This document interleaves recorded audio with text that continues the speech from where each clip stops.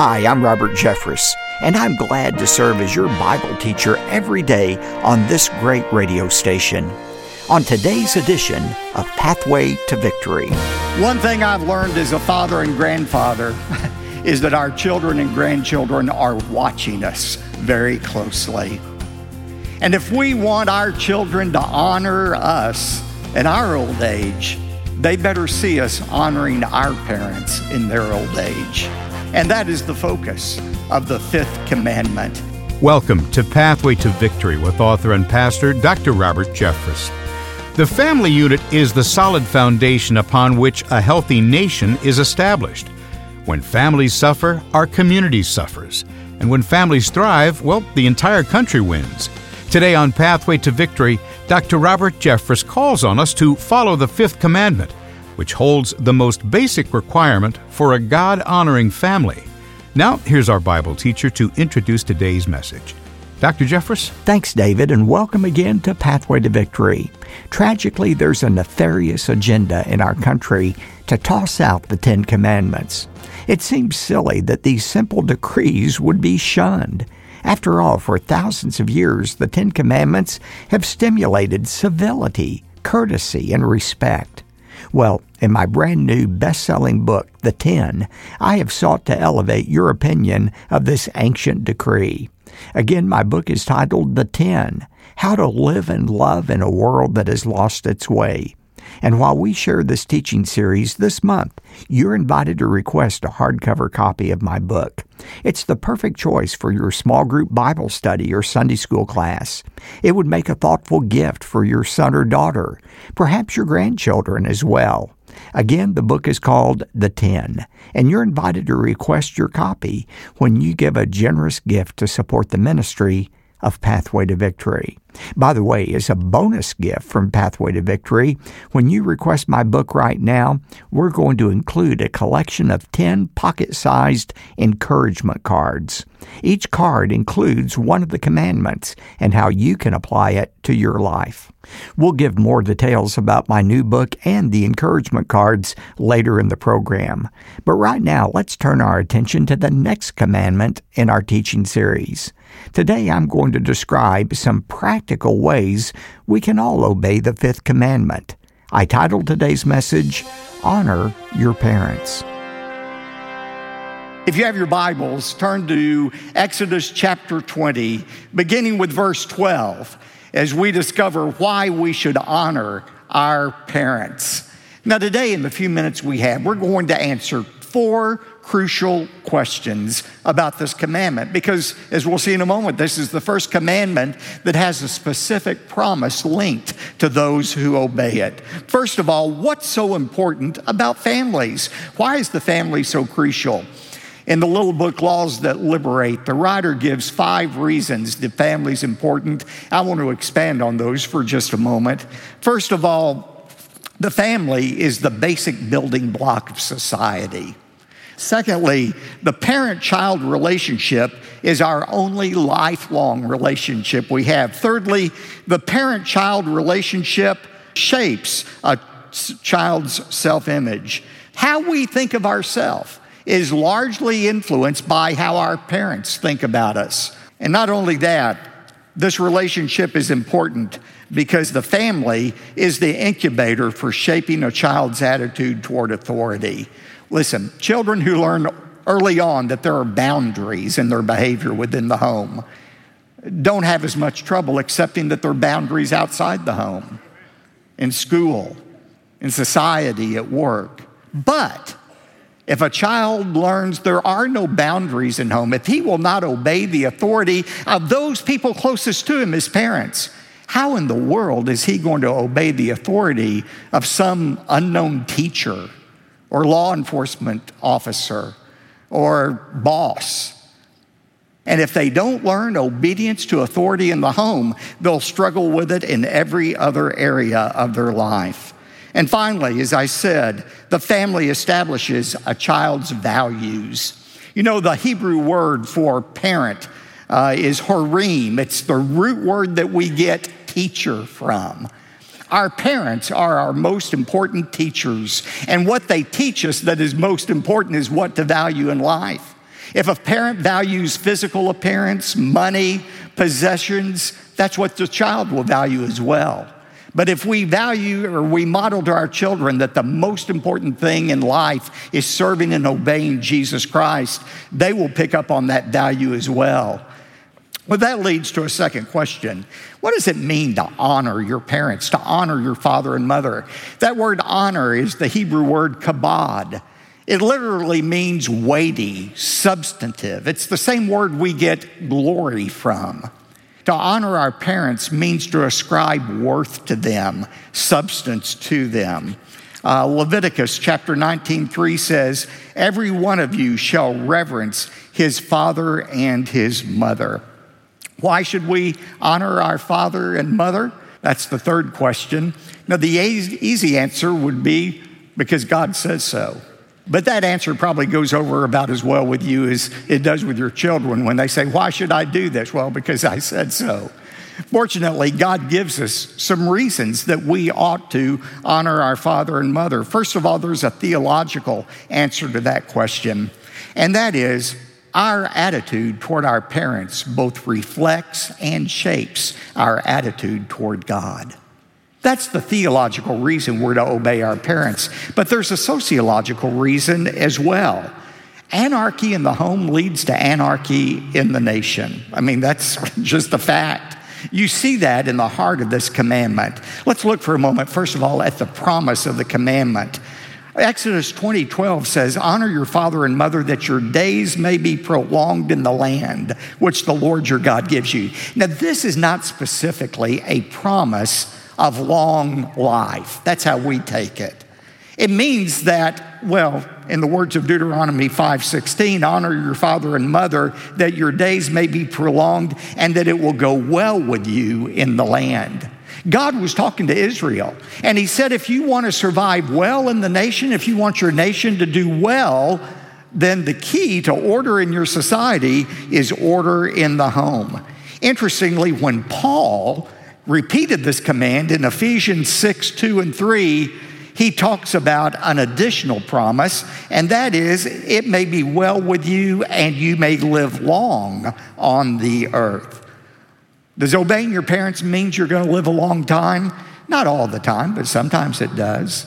Following their laws, their rules, may keep you away from dangerous substances, addictions, behavior that would shorten your life. But there is a principle behind this fifth commandment that I want you to see, and that is simply this: God honors a society that honors the family. The Bible says there is an anthropological answer to why we should obey our parents as well, and that is appreciating our elders maintains their dignity in an undignified world. You know, this idea of obeying your elders applies to children and parents, but the Bible extrapolates that idea to say that we ought to have respect for elders in our society. 1 Timothy 5:1-2, we don't have time to look at it. 1 Peter 5 verse 5 says that we are to honor elders, and how we treat our elders is a reflection of how we treat God. You say, where do you get that in the Bible? Well, Leviticus 19 verse 32, you shall rise up before the gray-headed and honor the aged, and you shall revere your God. I am the Lord. Do you see the connection? Revering the gray-headed, those with gray hair, those with no hair, regardless, we're to revere them. Do I hear an amen on that? Because how we treat them is a reflection of how we're going to treat God. Proverbs 20 verse 29 says, the glory of young men is their strength, and the honor of old men is their gray hair. There are a lot of you with a lot of honor out there and up here as well. You know, I tell men and women going to the seminary, if you're going to choose a professor, choose the ones that have gray hair. Because not only have they had time to develop their expertise in their subject matter, but they've had time to gather, hopefully, wisdom in balancing their theology with everyday life. The late Warren Wiersbe had a great quote. He said, the elderly are the only outcast group that everybody expects to join because nobody wants the alternative. But how we treat them today will determine how we're treated tomorrow, because we reap what we sow. And that leads to the final question. How do we honor our parents? What are some practical ways we can honor our parents? This command is obeyed in different ways at different stages in our life. First of all, there's an application for children. For children to honor their parent means for them to obey their parents. Colossians 3:20, children, be obedient to your parents in all things, for this is well-pleasing to the Lord. Ephesians 6:1, children, obey your parents in the Lord, for this is right. Now, notice the boundary. We're to obey them in the Lord. In the Lord. What if a child is asked to do something that is illegal or immoral? No. In that case, Acts 5:29 applies. We ought to obey God rather than man. No, we obey them when they ask us to do things which are in accordance with God's will. By the way, some people would say this would apply to even young adults who are living in their parents' home and still depending on their parents for financial aid. And the Bible says, I hear an amen on that. Genesis 2:24 gives us the pattern. A man shall leave his father and mother and cleave to his wife, and the two shall be one flesh. God's plan is for young adults to gradually leave the home emotionally, financially, physically. But that doesn't mean that ends our relationship with our parents. There's a way to apply this honor your father and mother to young adults, and that is through our respect for them. In Proverbs 6, verses 20 to 23, Solomon said, my son, obey your father's commands and don't neglect your mother's instruction. Keep their words always in your heart. Tie them around your neck.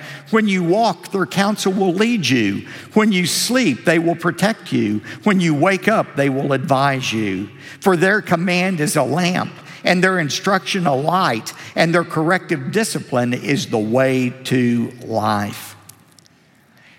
If you're a young adult and making a key decision, maybe about a marriage partner, about a career, about a financial decision, you ought to seek the advice of your parents. You're not under their command any longer, but remember, they know you better probably than anybody in the world. They love you. They want the best for you, and you ought to at least seek their advice. But there may be some times you have to say no to their advice because of God's leading in your own life.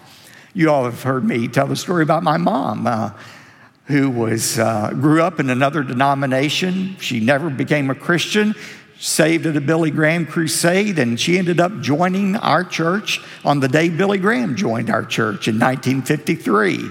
She said, if it was good enough for Billy Graham, it's good enough for me. That was our comment.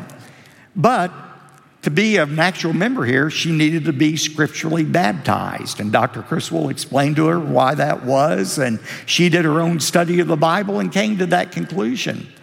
Well, her parents didn't understand. They were very upset, thought she was forsaking her heritage by being baptized in a Baptist church. But she went ahead and got baptized. Her parents refused to attend the baptismal ceremony because they thought it was such an affront. But through the years, they had a change of heart. After my mom died, my grandfather was still alive. And one day he said to me, he said, Robert, the best decision your mom ever made was to join that First Baptist Church in Dallas. And if I were physically able, I'd walk down the aisle of that church and get baptized myself. Eventually, they came around and they understood. What I'm saying to you is, if you're a young adult, treat your parents with respect. Seek their advice, but ultimately you have to obey what God is leading you to do. And that leads to a third way we honor our parents in middle age, and that is through our support of our parents. Sometimes that support is financial support. Again, I'm doing everything I can. Amy and I are doing everything we can not to be a financial burden to our children, but sometimes that's beyond the parent's control. And if your child has a need, if your parent has a need, you're the first one to meet that need. 1 Timothy 5 talks about widows in the church. It talks about widows who have financial need.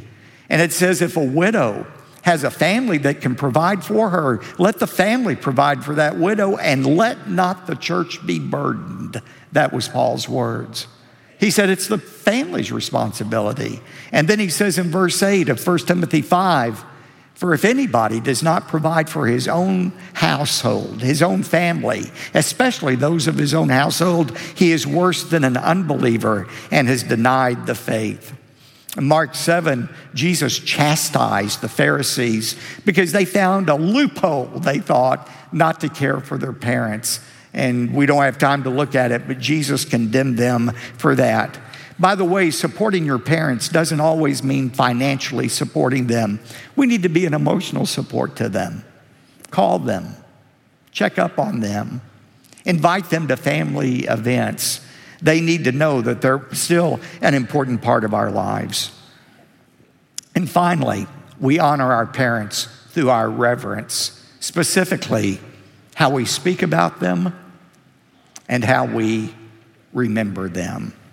Did you know it's possible? It's not only possible, it's critical that we honor our parents even after our parents have died.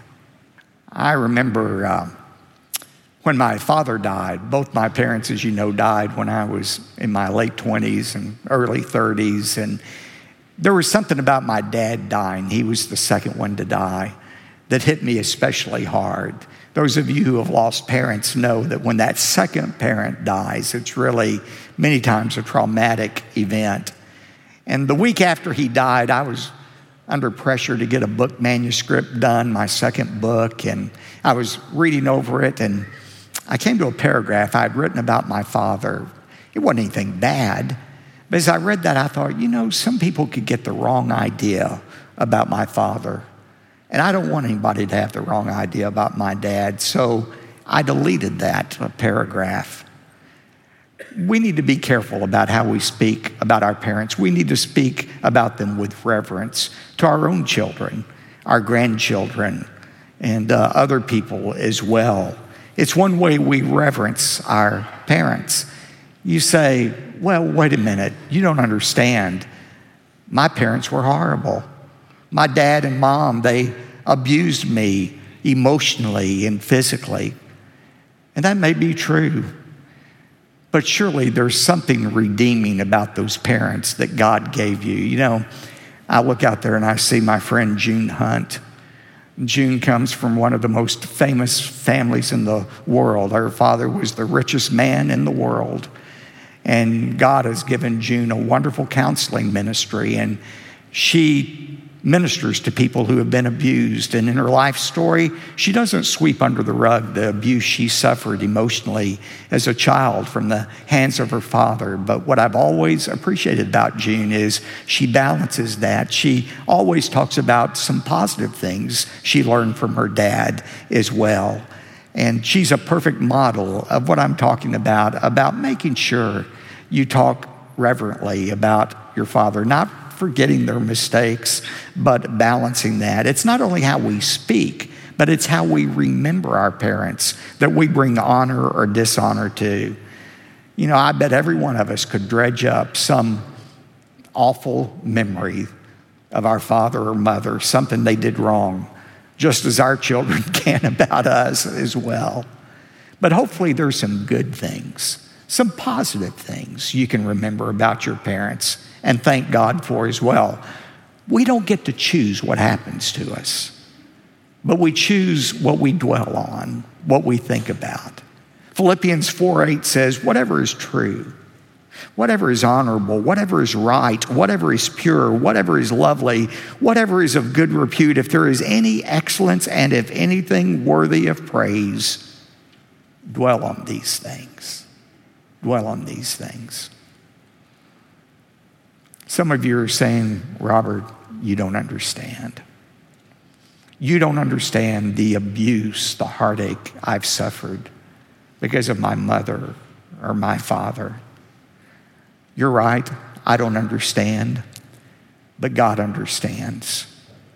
And I would say to you as gently and as compassionately as I can, the only way you're going to be free and experience the relief you want is by forgiving your parents. of those wrong things that they did. Forgiveness isn't about denying you've been wronged. It's not about rationalizing what happened to you. Remember, it's impossible to forgive people you first don't blame. You have to blame somebody before you can forgive them. Acknowledge your pain to God, but then choose to let go of that hurt you've experienced. Give up your right to get even. Leave it up to God to settle the score.